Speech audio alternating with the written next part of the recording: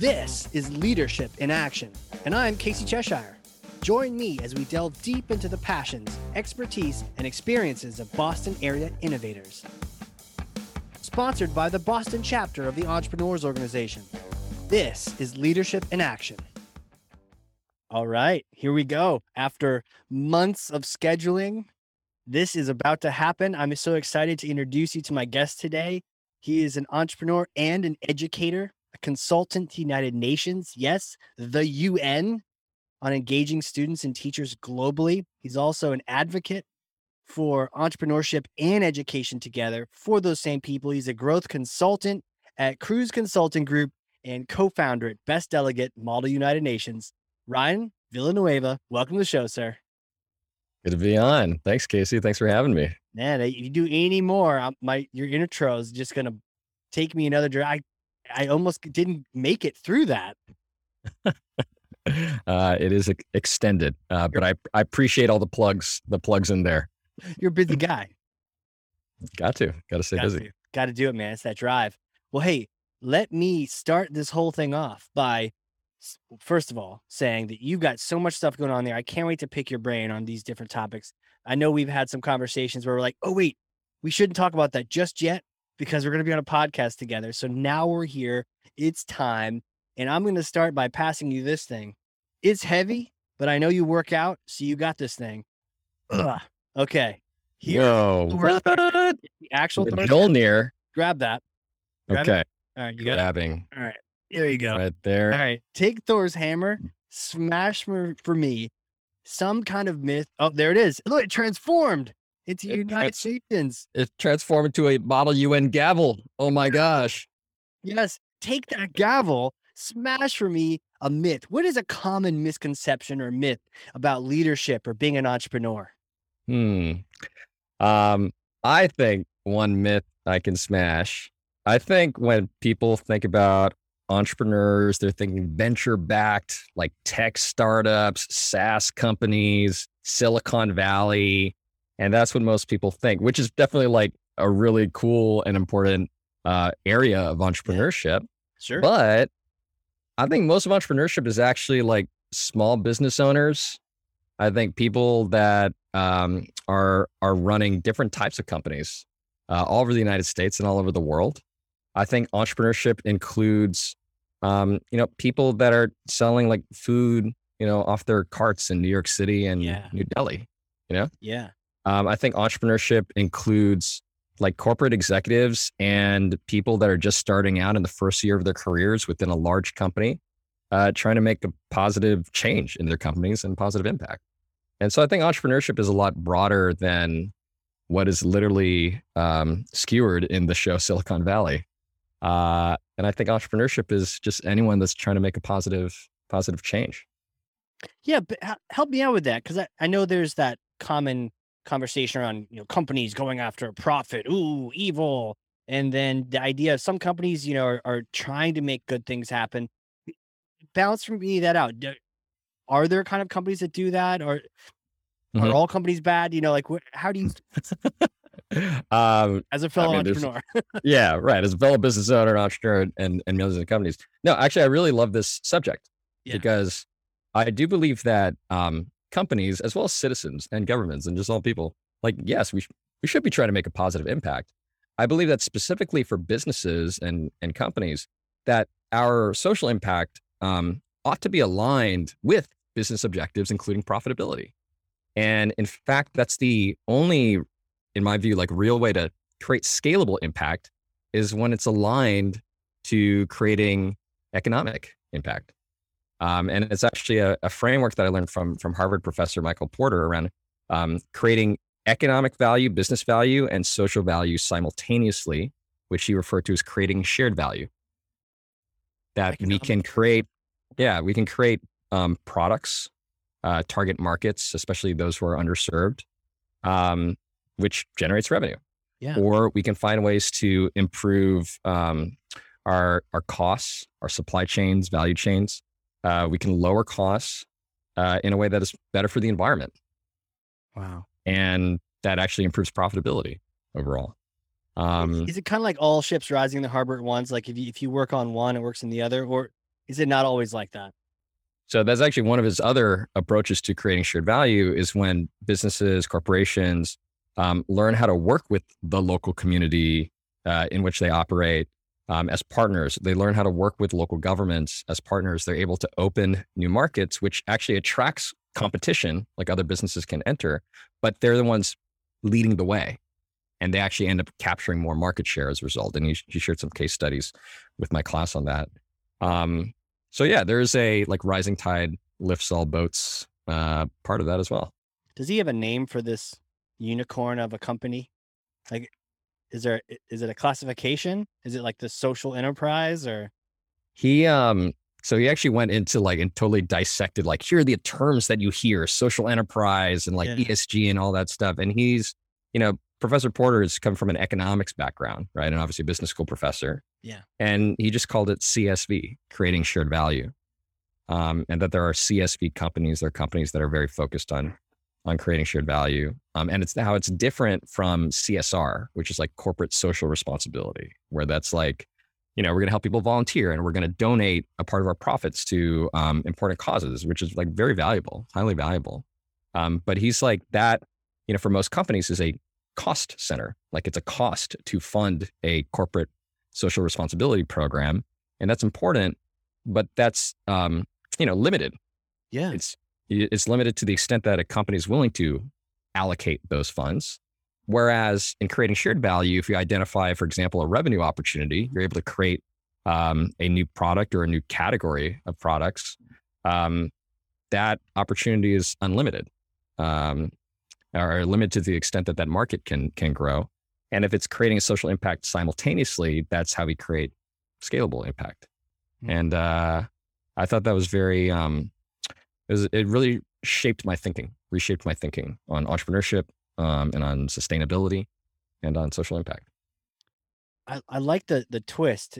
If we've always had this social responsibility, and you wonder, is that corporation doing that just to get press, or are they truly doing it? But either way, when times get tight or COVID hits, marketing and that is probably the first to go, right? It's the first thing on the chopping block. We don't have extra cash, kill the CSR.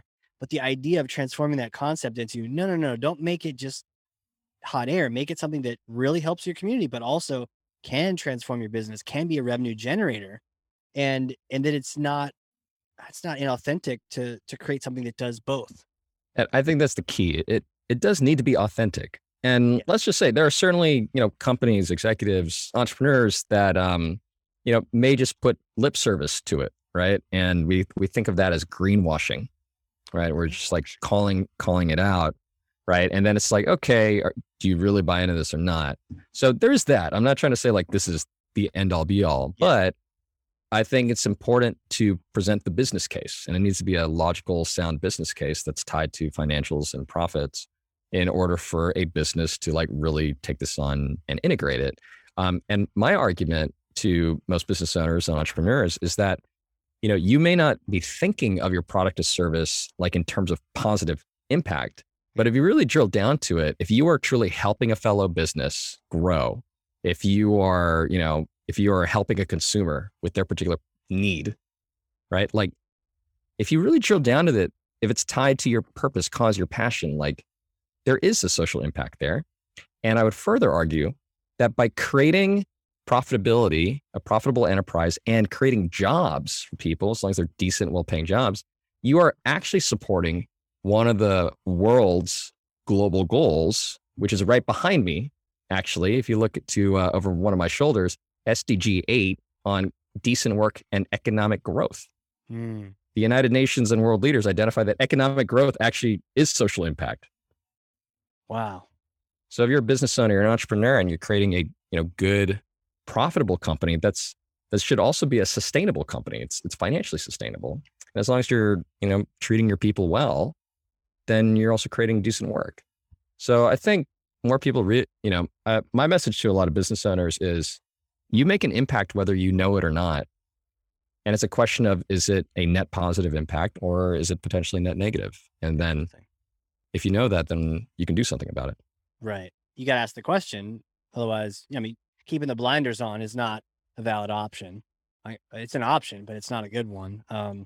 You know, when you mention, you may be helping and you don't even realize it. I found that a lot when I was been doing marketing Hmm. and different companies I've been at. Sometimes it's really sexy. It's like travel, it's like trips to Europe, or it's, Spotify or something just Sure. badass. And you're just like, this is cool. Other times it's like sprockets or it's data integration software. And you're like, it's a lot harder. And I found that, on the sales side and the marketing side, if you're Hmm. passionate about what you do and you're passionate about helping people, then it's everything just feels better and it works better. And so it's Yeah. been kind of hard for some marketers who are like, my company sells widgets. Like, how do I care? And the one thing that I've been able to isolate is that at least you can help the marketer at that other company, like the Hmm. agency. Okay, yeah, I know they do sprockets and we don't really care about sprockets, but Sarah over there or John or whoever they are, like we could help them in their career and they could just shoot through the roof, get a promotion, and that can bless their family and their company Yeah. can do well. Like we can help them out. But it sounds like there's even more. Now I was kind of just thinking about the person over there, but there's the larger picture of, you're creating jobs, you're creating all sorts of there's like that second and third order Yeah. effects you don't even realize. So you mentioned that I'm a growth consultant at Yes. a cruise consulting group. And there's one thing that I do with companies. There's a lot that we do, but one of them is about identifying your why. Mm, Like, why do you do what you do? And a lot of people think of that as like mission statement or like purpose, cause, or passion. And when I work with teams and business owners and entrepreneurs to like narrow down like why do you do what you do, it inevitably comes down to something around, yes, helping people. And even the examples you offered, like data integration software, like, right, but I would ask, well, okay, what companies are you supporting? What businesses are you supporting by doing that? And like, how are they using their data to therefore make their own impact on either other businesses or consumers? And that data, as you're very well aware, is like, that's a huge like field. It's huge. And it surrounds us. It's in everything that we're doing, especially in this modern workplace. And any like making improvements in data actually has like a very that's true. scalable impact. I think one of the companies that knows this best is Salesforce. Mm, And I was speaking with one of their executives at salesforce.org, which is like how they support nonprofits and corporate social responsibility programs. And he's like the head of impact measurement, wow. right? How do you measure the impact that a business is making or a nonprofit is making? That's a huge, huge field, and all has to do with how you track the data, how are you measuring the Yeah. data. So I think there's a total impact there. Wow. And that kind of ties into this why. I'd love to dive in a little more to that. How Mhm. do you help people establish that? Because I imagine there's other entrepreneurs listening right now, or maybe about to be entrepreneurs. Even if you've been doing it for years, that why question can be elusive. How do you how do you pick one out? If you were to advise me or advise someone, Sure. would how do you Yeah. get to that? Are you familiar with Jim Collins' Good to Great Yeah. and the idea of the BHAG, the big, hairy, audacious goal? Okay. Yeah. No. Tell everyone about that. So I think people like have heard the book and maybe have Yeah. read the book and they know the term like BHAG and like that sounds good. Yeah. Um, Right. but That's like about it. Right. I know it's like, okay, stop there. That sounds good. Big goal, right? Right. $100 million, annual revenue or something like big, hairy, audacious goal. But if you read the book, he goes into like there's the core to a great company, which is the intersection between what are they the best in the world at, what are they most passionate about, and this is very key, what drives their economic engine. And that driver of economics we can capture as some sort of financial ratio. He used the term profit per X. You could think of it as revenue per X, just some sort of ratio. And what is X? What is X for that company? And he's like, if we increase X, everything else works, right? Profit per X means more profit. And he's like, take that X and then 10 years out, 20 years out, what's the biggest you can get X to? So that if you're always reaching for that North Star, that X, you're always driving the financials of the company.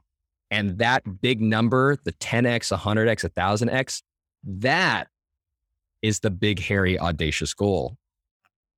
And that is how I help companies grow, and along with all of our consultants at Cruise Consulting.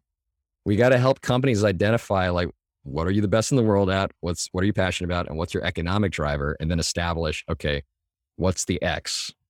X marks the spot, right? And then like we can draw that out to your big, hairy, audacious goal. And that's like one exercise. That's it. Right. And now we can move on. And even asking those questions can just make a world of difference. All right. So just asking those questions can be enough to get the mind thinking. Definitely. And it's as simple as, you may remember this from school. What are the W's?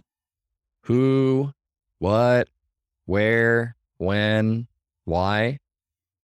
It's actually the same questions. Like, I'm just saying, start with why, right? Which is a whole other book and a whole other TED Talk. Whole other story. Right. Right. Answering the BHAG answers your why.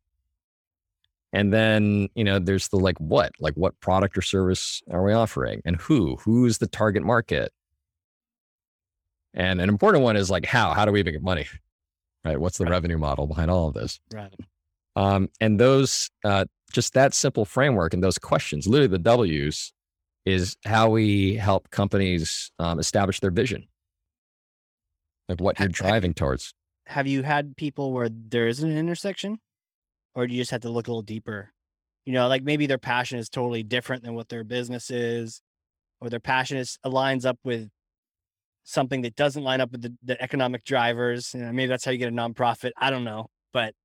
Well, I mean, this is why they're circles, right? It's like, let's establish, like, okay, here are the things that, we're best in the world at, we're really great at. And it's like, as a leadership team, right, establish those things. Okay. As a leadership team, what are we passionate about? Yeah. Right. And then, for the economic drivers, establishing like, okay, what are those key drivers? And we are trying to find the intersection between those three circles. Right. And that's what we can drive forward as part of your BHAG. I see. It almost seems like I'm sure I've neglected the social impact. I don't think very many people start companies. Sometimes people have great stories like, oh, I started this to like cure world hunger. Some of us just wanted to, mess around or try something, or just see if it would work. And then it starts working. And then later on, can you change your why? I think the why does evolve over time. And that's why it's, important to check in on the vision. But, it's for some people, I think it's as simple as like, I started a business in order to make money. Maybe that's oversimplified for some people, but for others, if you've ever read the book, The E-Myth, where he's like, people started as like technicians. Like, I was in a company and I realized I was really good at this thing. And I'm like, why don't I strike out on my own to do the thing? Right. And in that book, he writes how like, they made the leap, I think for a lot of entrepreneurs, in search of like freedom.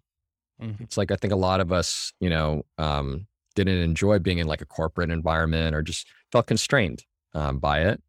And that by starting our company, it's like, yes, we could unleash our ideas and our creativity. It's just at the same time, we hired ourselves into other jobs, namely like the job of being like a manager. And now I need to create both. I need to take my entrepreneurial like vision and like energy, that visionary stuff.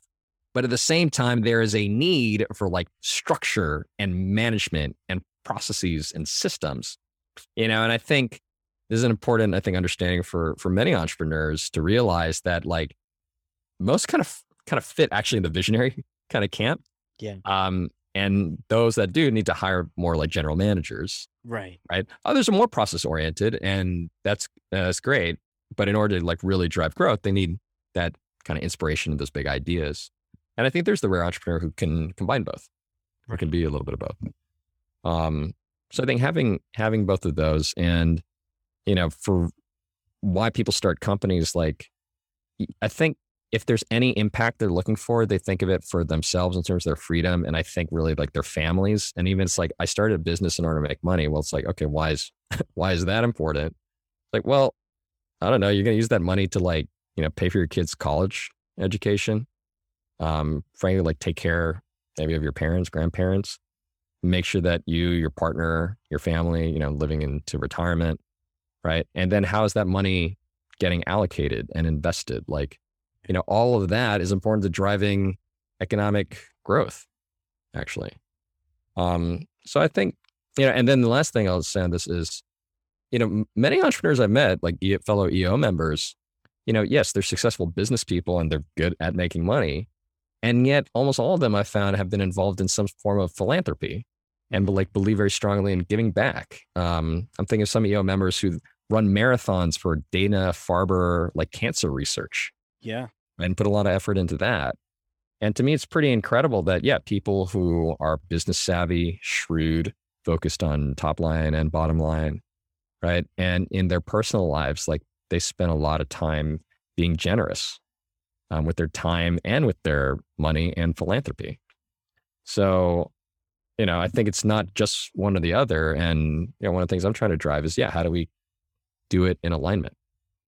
Right. Because I think I went through this sort of progression where initially you're not thinking about it, at least in a more global way or a more, macro way. You're like you said, you're focusing either family or the freedom and Mhm. sort of the small picture.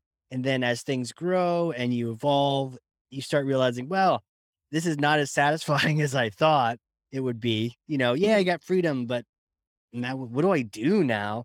And then really that evolution is, well, let's contribute. And maybe it's just random other things like we talked about, or maybe it can be integrated into your company as a whole.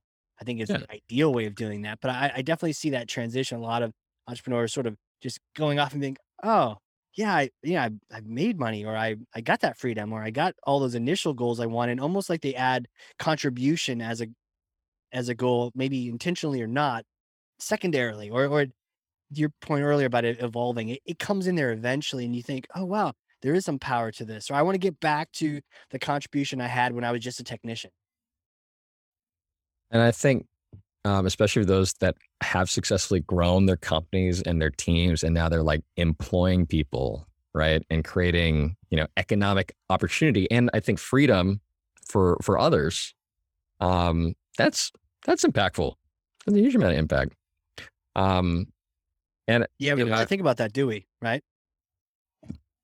it depends how much you want to focus, like maybe not that part of it, right? But I think a lot of successful entrepreneurs, they think of like, who's my team?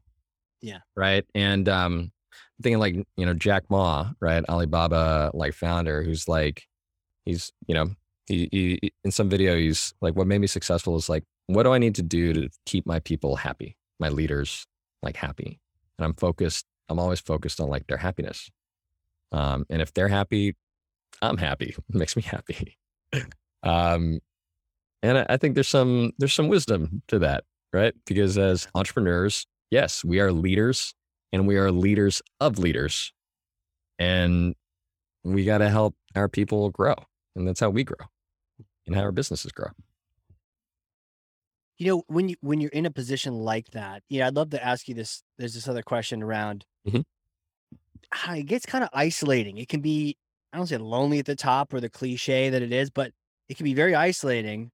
And in a way it should be, because you're not supposed to be communicating so many things. You try to keep your leaders happy, perhaps. And Mhm. um, how have you found ways to still find connection while being at the top of an org chart and wanting to Sure. lead that team and keep encouraging them, but maybe have your own anxieties or fears? It's like, how do you express those? How do you communicate? How do you connect when you're in a role like Totally. that?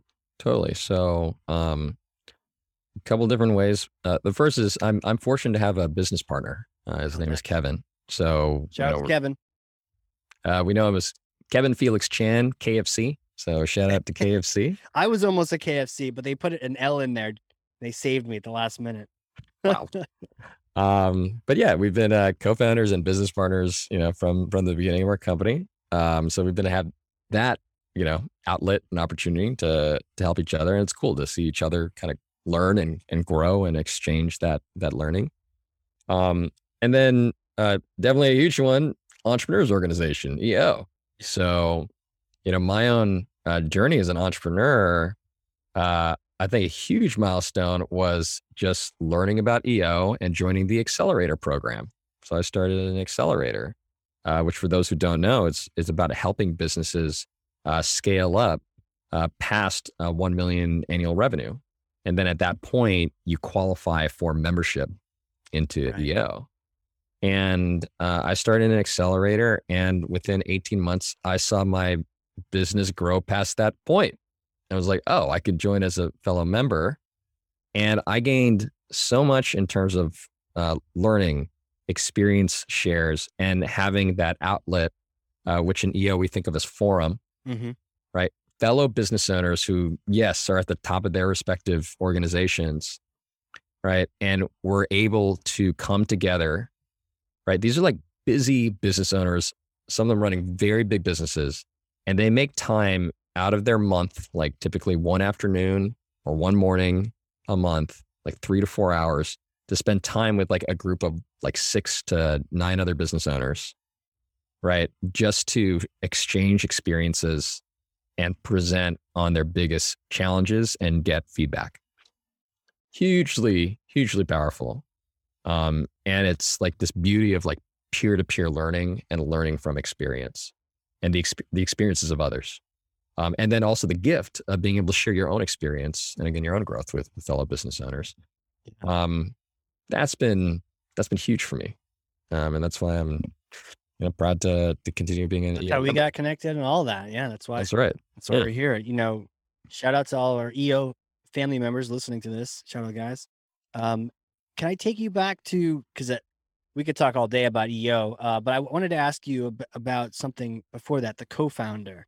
I sometimes the co-founder is the topic that, in EO is full of the challenges, almost like it's marriage counseling, right? It's a partnership. It's your work spouse. Sometimes it can be intense. It sounds like you found a way to make it work with KFC. Any tips for the people listening? Do you recommend partnerships for everyone? Any tips for that? I know in your cruise consulting work, maybe you've seen partnerships, from what you've seen it working well and what not well. What could you tell us? I'll just share my experience and observations on this, but True EO fashion. True EO fashion. And on that point, both KFC and I are members of EO. There you go. So I'm actually a past president of Boston. Yeah. And as of this recording, KFC is an incoming president of Los Angeles. Oh, wow. Congrats. So yeah, we've got, we've had each other to kind of exchange ideas. And then we have our respective chapters and forums and all that. So, we have all those opportunities for sharing. And then within our own partnership, I'll say what's been really helpful is regular same page meetings.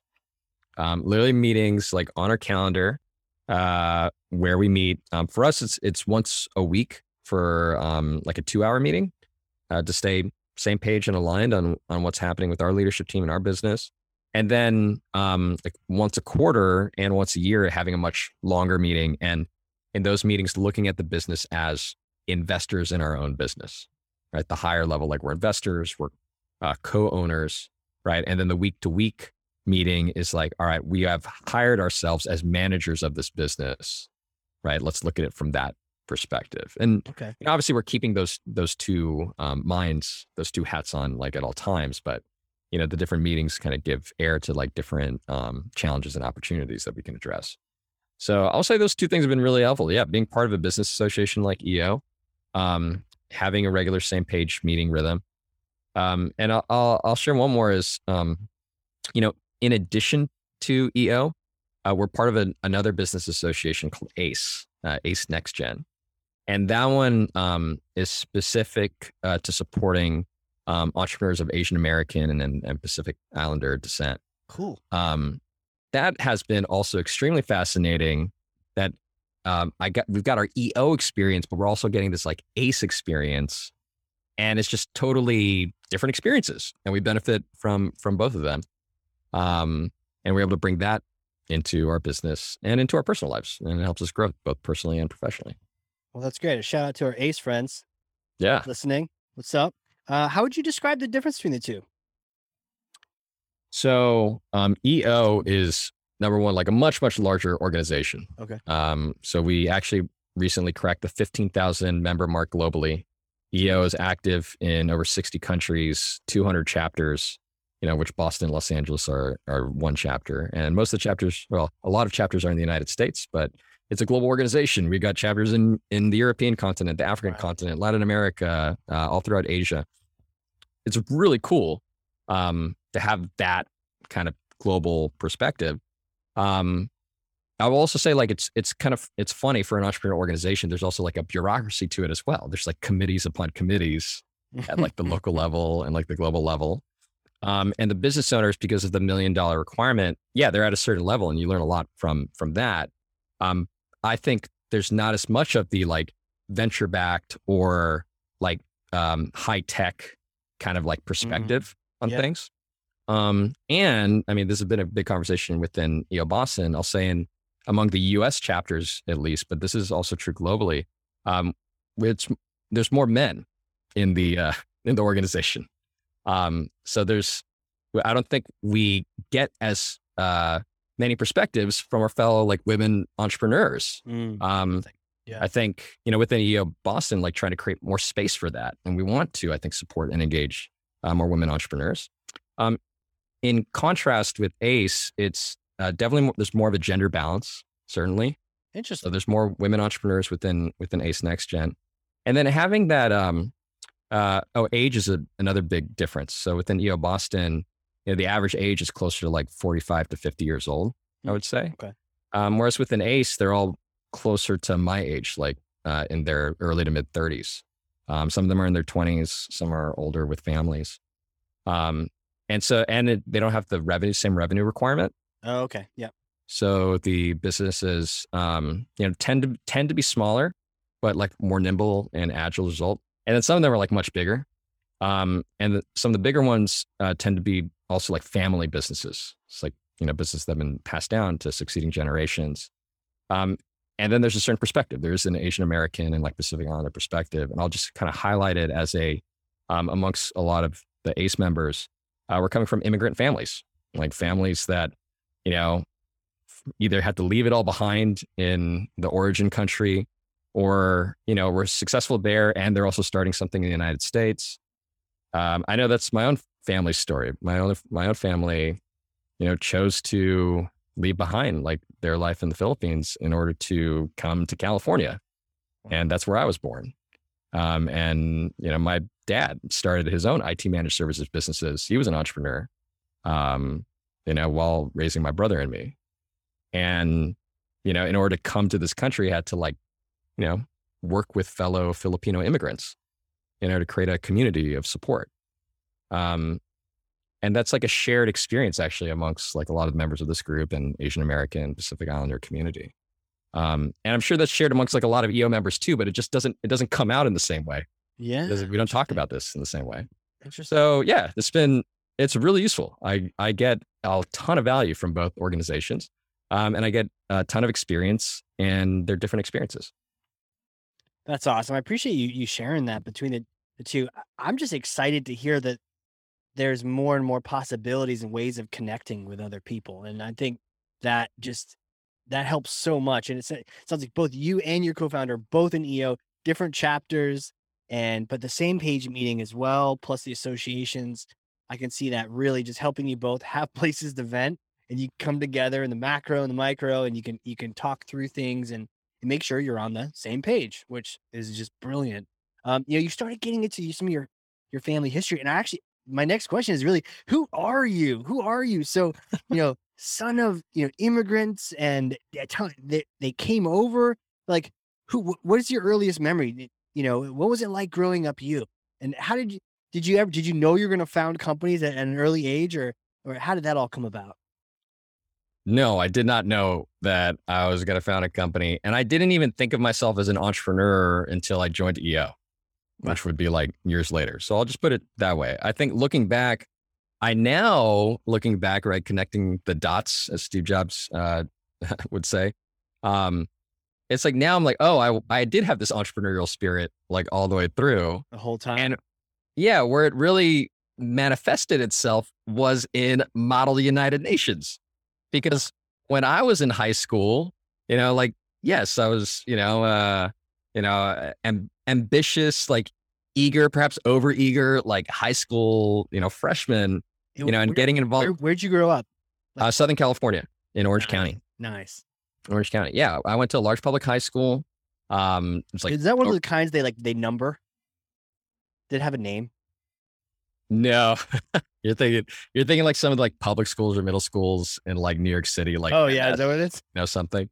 No, yeah. I went to Mission Viejo High School. Oh, nice. Okay. In South Orange County, and it's like a large public high school that was really known for its football program, actually, but had great drama, music, and Model UN program. And in a school population of like, I don't know, 2,000 students, there were like 150 to 200 students that did Model UN. How in the world is that possible? Well, the leadership of some great teachers and educators and student leaders that amazing created that. Yeah. And we weren't unusual actually for that area. There's at least like a dozen high schools down there that have large, like 100, 200 person, 300 person Model UN programs. And the key thing is that they all host their own Model UN conferences. Mm. And so growing up, it's like we just went to each other's conferences, and then we would go to the big ones, nationally.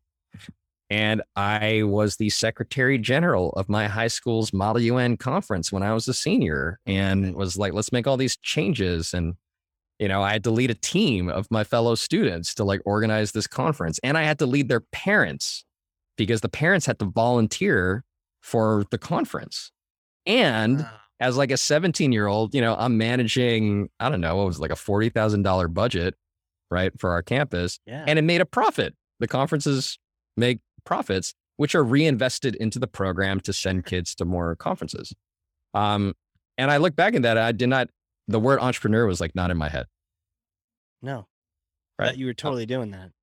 I was like, I'm a 17-year-old. I'm like a secretary general of this conference. And that experience through Model UN and organizing that conference and going to other conferences, that got me into university. So I went to Yale, where I continued to do Model UN. I organized Yale's Model UN conference and majored in politics, in political science. Wow. And throughout that entire time, I never thought of myself as an entrepreneur. Go figure. So Model UN, and it got you into Yale. Did you apply? Did you get on like a Model UN scholarship, or like how did they? You ran the whole. I mean, I did write it like into my college application. Yeah. It was pretty much there, along with all the other good stuff that is needed to get into competitive colleges. Your grades were great, because I've done things like that, and my grades just tank because I'm so focused on the other thing. But you were able to keep everything going. All right. If you want to like really geek out on that. I had like a 5 point something like weighted GPA, and I was only number 2 in my class. Because somebody else was like a 5.5, like 5.1. Yeah. We had that kind of competitive and great academic programming, and I had great teachers. I was thankful, I think privileged to have great teachers. And I did well on my tests, my SATs, but what really, I did all the extracurriculars. Yep. And Model UN was like the one thing where I demonstrated the most amount of experience. But what really I think did it was the personal essay. And, when I work with students and I coach them through this part of it. In the personal essay, I wrote about how I felt like I lacked confidence going into high school, especially because I actually thought I was going to be more of a music person, and like I loved to sing. But I went through puberty, and like my voice changed, and like my voice would crack, and other kids would make fun of me. And like that actually really hurt my confidence going to high school. No doubt, man. But that's when I discovered Model UN and public speaking. And I realized that I was good at this activity, and I grew as a leader through this activity. And I wrote in that essay, like, if I couldn't inspire others through song, I could lead them through speech. And I feel like after, 4 years of high school, like doing all this stuff, that I've finally found my voice. And that was like the title of the essay. And I think that's what got me into Yale. I don't know if you're spewing sound bites left and right. Maybe it's a podcast for me. I'm like, oh my God, the idea of inspiring through song or leading them with your voice, and amazing. I can see like the confidence shift. Did the voice ever come back? Did you ever get that singing voice back? um, I still will play and sing. I don't know if it has ever really come back. So I do focus on the public speaking a little bit more. Do your friends encourage you to do more or less? They would rather me like play piano, I think. Right. Like, hey, there's a piano over here, man. Let's go over here. I'm like, we joke, I'm like a human karaoke machine. They'll put like, they'll call out a song and I'll look it up on like the chords on my phone. What's your song? What's your go-to karaoke song? I don't know about karaoke, but for piano, there is Your Song by Elton John, which plays really well on piano and karaoke. I'm a big Elton John fan, and Billy Joel. Yep. So Billy Joel's great for piano and rock and roll and a little bit of jazz. So you can sit down at a piano and just whip out your song. Yeah, actually, I know that one. Man. I know that by heart. Yeah, and just chords. When you learn how to play chords, and you know how to improvise against it, then yeah, you can at least make up like playing different songs. It won't sound as good, obviously, as like the artists or a real professional, but it's fun. It's fun. Yeah, so it sounds like music has always been there. It different has had to change a little bit and modify its presence, but it's always been a part of your life, as well as now the confidence from speaking. Yeah, I'm thankful to have that, actually, music throughout my life. And I learned piano, I learned guitar. I still sang. I just didn't sing like high parts anymore. I was like a bass. Totally. I was listening to a bunch of 80s songs on Spotify on the car ride home the other day, and I'm like, man, these are all high. These are all really high. Yeah. Again, that did not do well for my confidence as a high school student. But wait, Casey, I need to flip this on you. You did Model UN when you were a student. Tell me about that. I want to know about that. It was in college. I had this Greek history professor. I don't know if it was because of the incentive or because a friend was doing it, but I ended up getting into it. I think I transferred in. So sophomore year, and just every year it was just awesome. And we always went to, I'm sure you were probably. I want to know. Yeah. What conferences you go to? It was in Boston. It was every year. It was in Boston. We were a small school. So when you mentioned your high school having 100, I think we had, our delegation would be 8 people, just a small, humble little group. And then it was funny because we had these 2 professors. We had, one who was Greek and then one who was, I think, German, and one was conservative and one was liberal, but they balanced each other out and they loved hanging out with each other, and they both sponsored this program. And I'm sure there's part of your grade got bumped if you went, but either way, I got involved, and it was a go-to. I loved doing it. And we would go to Boston. It was at the Park Plaza Hotel. Okay. Relic. Was it like a big conference, like thousands of people there? Yeah. Yeah. All right. Then you must have attended the Harvard National Model United Nations Conference. Totally. At the Boston Park Plaza, which up until the pandemic was, continued to be held there. That one? Yeah. I competed at that conference. Sure, I saw Yale there. Yale would go to that conference. I competed at that conference. What company would you be if you were Yale? Because for people listening, depending on how amazing your school was or big I don't know how the choosing happened to you. You can explain that, but you would have an amazing country. And then yours truly and his delegate of 8 from Riviera College would be, Czech Republic or, Yugoslavia or something, or some small country from Africa. And nothing wrong with representing those countries, which is what I tell my students. And actually, it's a huge learning opportunity because a lot of students, especially high school, middle school, they get assigned countries they knew nothing about. They didn't even know existed. So it's great for that. But to answer your question, for Yale and other competitive Model UN teams, which yes, we like analyze and we rank them all. There's a certain strategy behind which countries to select to represent. It is up to the conference organizers. So Harvard students do need to determine, and they pick based on, who's performed well in prior years, who's been going for a long time. And so Yale, we would perform well like year to year and get good country assignments like every year. But we're allowed to kind of submit preferences ahead of time. Right. And the obvious one, like a go-to one for a lot of schools would be like, let's represent the United States, big country, like has the name brand and the pool, but it also puts a target on your back from a strategic perspective, because everyone kind of at least thinks they know the policy of the US and they have expectations around how you're going to represent that policy in a committee. So all eyes are on you. Yale would, at the time at least, choose other P5 countries, permanent 5 countries, like the United Kingdom or France, also like sometimes China or Russia, because it's like you're not dead of center.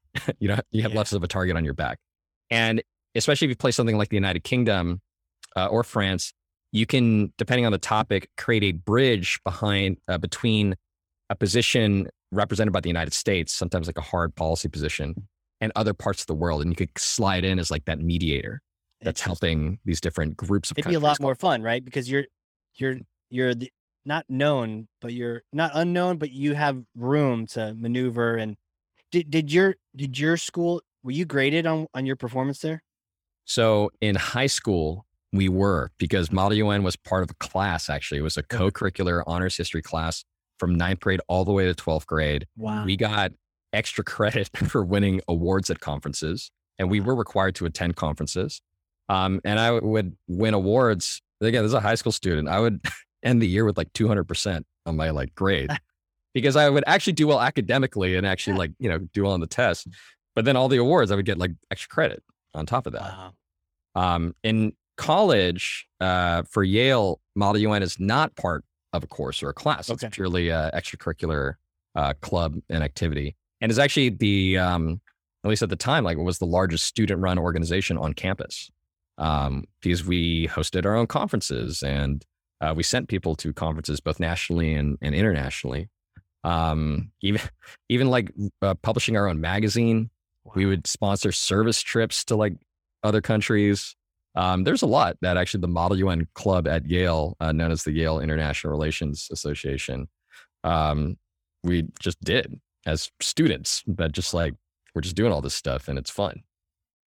There has to be something to those kind of associations. For me in college, it was the theater group, theater company was my version of what you've described. But whatever it is, like when they give you that amount of responsibility and budget and wiggle room and freedom to just sort of innovate, I feel it's like such an incubator for entrepreneurship.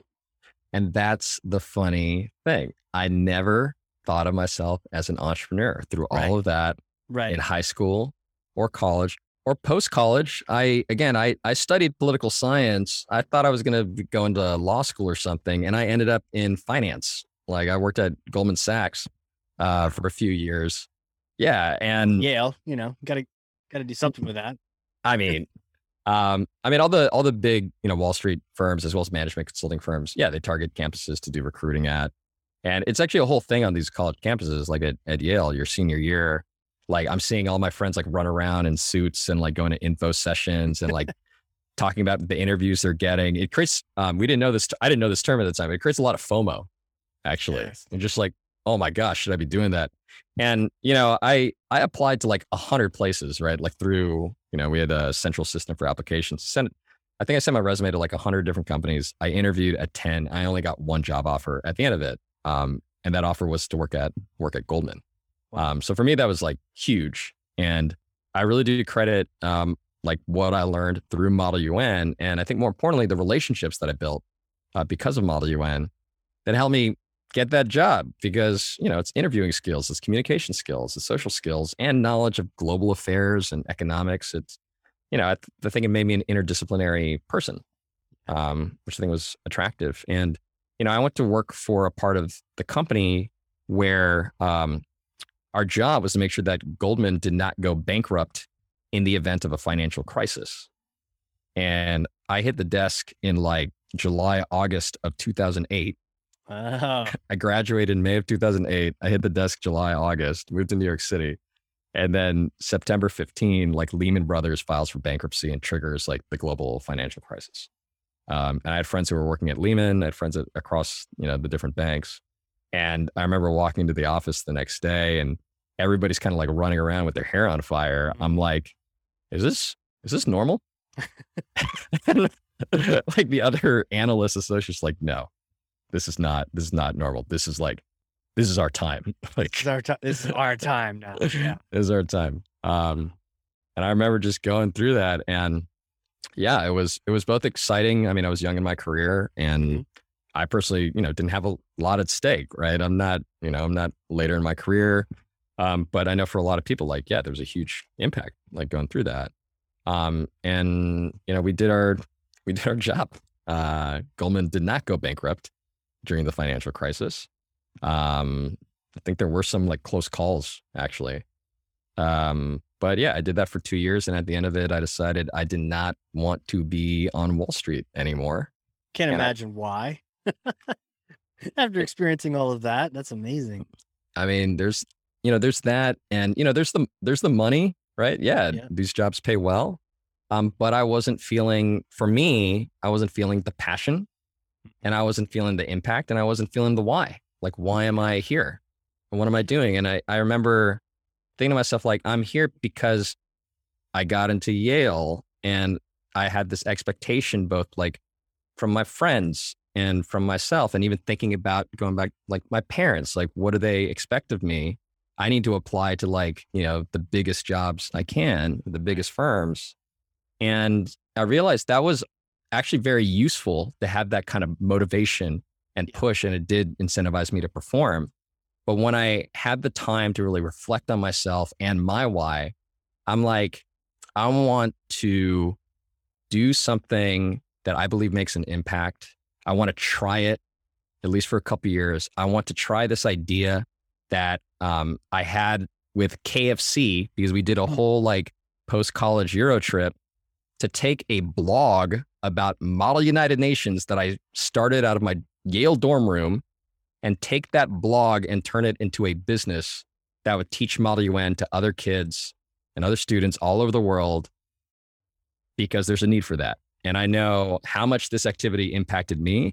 And I'm like, I think, this could impact other people, and I'll give it a shot. And maybe it won't work out. And if it doesn't work out, I'll go back to business school. I'll do something else with my life. But I'm in a privileged position to be able to like afford to take this risk. But maybe, it could work, and we'll see where it goes. And that was like 10 years ago, Casey. And it's amazing, man. Now here you and I are talking as fellow business owners and entrepreneurs. Well, hey, I know you're going to turn into a pumpkin soon, so I got to ask you one final question. Sure. It's a bit of a hypothetical. I may or may not have a time machine in my backyard here in Nashua, New Hampshire. It's under a tarp. It's in the back. So, COVID and everything's done. You get a free moment. You come visit, hang out, get some beers, some lobster, and I'll let you use the time machine. And it goes back in time to a certain particular moment. It goes back in time to a few days, right around the time when you're talking to KFC, you're looking to maybe start this thing. You get to go visit yourself. You get to visit you back then, and knowing everything you know about yourself and everything you've been through since then. What kind of advice would you tell yourself? Because it's not like Back to the Future. You can talk to yourself. What would you tell yourself? Man. All right. Taking me to that specific point in time, I can literally remember like the train. I think we were going from like Dusseldorf to Paris. I'm talking with KFC, and I had the Moleskine journal, or like writing this stuff down. And it's like, if I can go back and talk to that young person, it's something around like, I think I was very focused on like the what of this thing, and like, what are we going to do? And I would advise myself to like, think of the who, think of like the team that you're building, think of the community that you're building through this business, and who you're really helping, your customers. And a very concrete thing. Yes, I think I would have told my younger self, check out this EO thing, check out this accelerator thing, invest in your professional development and your understanding of business and like entrepreneurship, and invest in it not just from a like, what books do I need to read or what courses can I take? Invest in it from, who am I learning from, and how am I providing value back in the form of my own experiences and ideas. I think if there's one, really concrete thing, and yes, I know this is like the Boston podcast, but being part of a community of fellow business owners and entrepreneurs has probably been the most impactful thing on my, professional career and career as an entrepreneur. Just surrounding yourself with good people, like fundamentally good people who are also smart and successful. It's huge. Like, how can you place a value on that? It's just a huge amount of value. Yeah, I like it. So I think I would have told my younger self that, and I hope I would have listened as like a 22-year-old. Yeah. I'm you. Listen to me right now. I wish I would, it was like, believe this is going to work. Like what you're writing down, all this stuff, this is going to work. But what's going to really accelerate this and get you where you want to go is focusing on the who. Like you got your why. You got at that point, it's like, after quitting my job at Goldman and like starting this company, I feel privileged again. Like I haven't had to question my why. Like I love doing what I do. And I love the impact that like my team really like creates on students. It's not just me. It's like my co-founder, our leadership team, all of our staff, all of our people, the teachers we have the privilege of working with, the students and the parents we get to work with. Like it's a huge, I don't think of the team as just my leadership team. It's like we're all working together as a team. I think we have a huge amount of impact. So I've never questioned the why. I think I wish I would have focused sooner on the who. And I think I wish I would have joined EO sooner than I did. Yeah. I wish I joined Accelerator. I didn't even know about that. Accelerator is huge. It really does that would have been awesome. Accelerated my business growth. Yeah, I will say. 100%. It's amazing. Well, dude, this has been fantastic. Where can people connect with you? They want to reach out. What social platforms are good? Yeah. For Model United Nations, check out learnmodelun.com. Learnmodelun.com if you want to learn more about Model UN, and also check out our Model UN summer camps. They're offered virtually this summer, and we're running them every single week. So check out learnmodelun.com. If you want to reach me and talk to me about Model UN, Ryan at bestdelegate.com.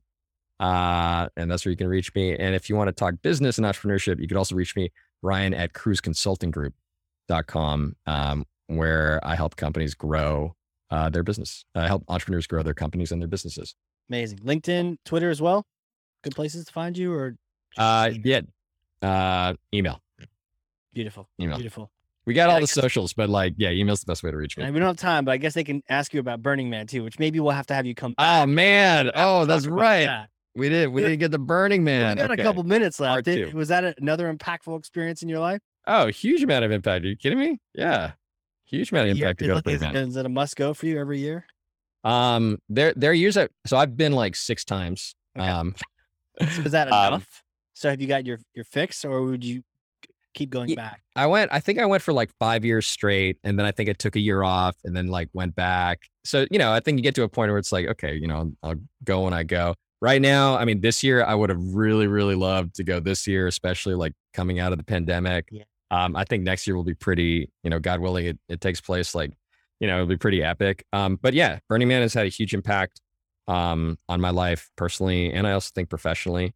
And fun fact, KFC and I hosted the first ever, and to my knowledge, the only Model United Nations conference to ever take place at Burning Man. We called it Burning Man.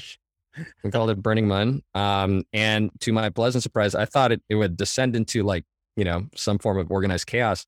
But no, we hosted it like on the playa, made it publicly available to everybody. It was listed in the Burning Man events guide. There's an events guide, number 1 for Burning Man, believe it or not. And number 2, it was listed as an event you could attend. And we debated billionaires at Burning Man.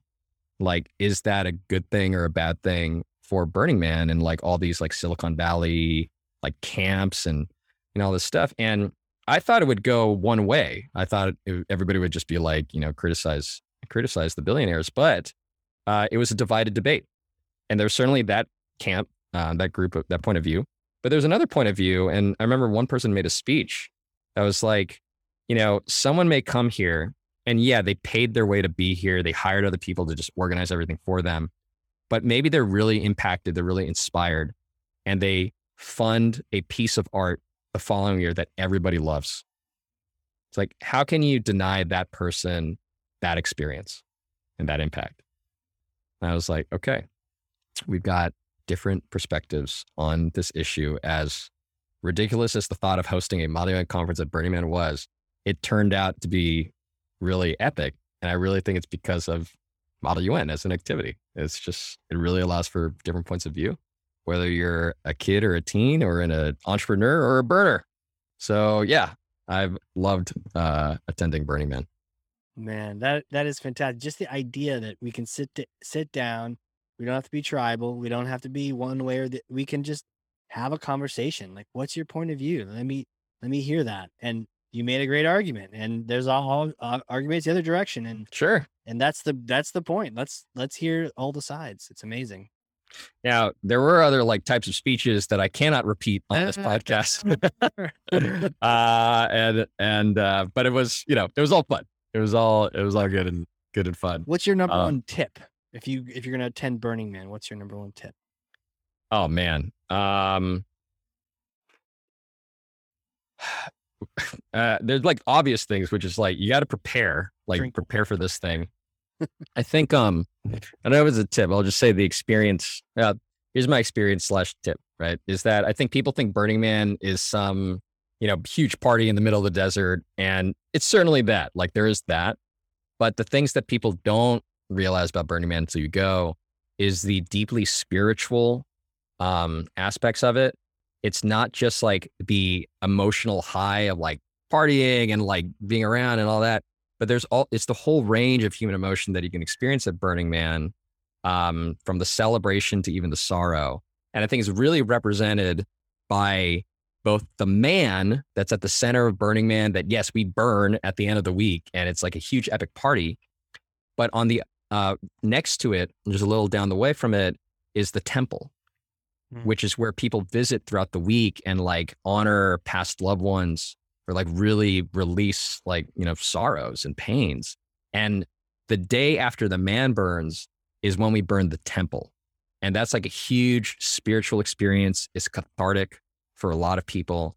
And for me, it represents, the celebration and the spiritual of Burning Man. That range of emotion is available to you at Burning Man. And whatever you may think you're going to get at Burning Man, like the playa will provide in its own way. And that's what we say, the playa will provide. So I think just be open to the experience, as open as you can. I tried to be as open as I could. And I found myself mind blown in ways like that I couldn't conceive by attending. So yes, I am a big fan of Burning Man. And I think there's a lot range of nuance and emotion to it that I wish, and I hope more people appreciate. Yeah, the spiritual side, it's cool. It sneaks up on some people, but really there's some healing going on in the desert, which is really powerful. It's hugely powerful. And I'll say this with a few minutes on Burning Man. There are kids that go to Burning Man, like parents who bring their children to Burning Man. And there's a whole zone in Black Rock City at Burning Man that is dedicated to just kids hanging out, being free in the desert, like just with other people, with their parents that are, it's up to them to take charge and make sure that they're all good and happy and staying hydrated and eating well. And yeah, I think people think of Burning Man as like this one thing, but actually there's a range. And I've seen children there, seen, elderly seniors there, and I see everybody having a great time. I've seen people like really healing and having this spiritual experience there. So I really enjoy it, as like truly like an arts festival, like art in every sense of the word. And I think it is, I think it's wonderful. Yeah, it's great. It's so rounded, and a festival that really serves every part of you, every facet of a person. Well, now, Casey, I mean, are you going to go to Burning Man? You know what? Getting permission to go to Burning Man or, or convincing my co-delegate from the country of Cheshire that indeed that I can have a responsible time at said festival. That is a challenge. I'll have to consult with you to get some tips on convincing I was going to say, if you need a facilitator, Yeah. in a chair for this debate here, Absolutely. can help adjudicate Yes. this. Yes. I appreciate that. And dude, thank you so much for coming on here, sharing Totally. your business thoughts, the experiences at Burning Man, your story, all those things. Thank you so much. And thank you for hosting this podcast. This is a gift, I think, to EO Boston, and I think what you're doing for fellow entrepreneurs and business owners. So thank you, Casey. Thanks for having me on. Yeah, absolutely, man. And it sounds like we could probably talk for 9 more hours, but for those of you listening, if you learned something, if you heard something that strikes your interest or you want to go back and remember, share this with someone else. Share this with another founder. Share this with someone who needs to hear some of the things that have been talked about here. And that makes you a thought leader, even with just one person or 300 people. And with that, this has been another episode of Leadership in Action, EO Boston. Well, thank you all, everyone, and we'll catch you all next time. Leadership in Action is sponsored by the Boston chapter of the Entrepreneurs Organization. As the world's only peer-to-peer network exclusively for entrepreneurs, EO helps transform the lives of those who transform the world.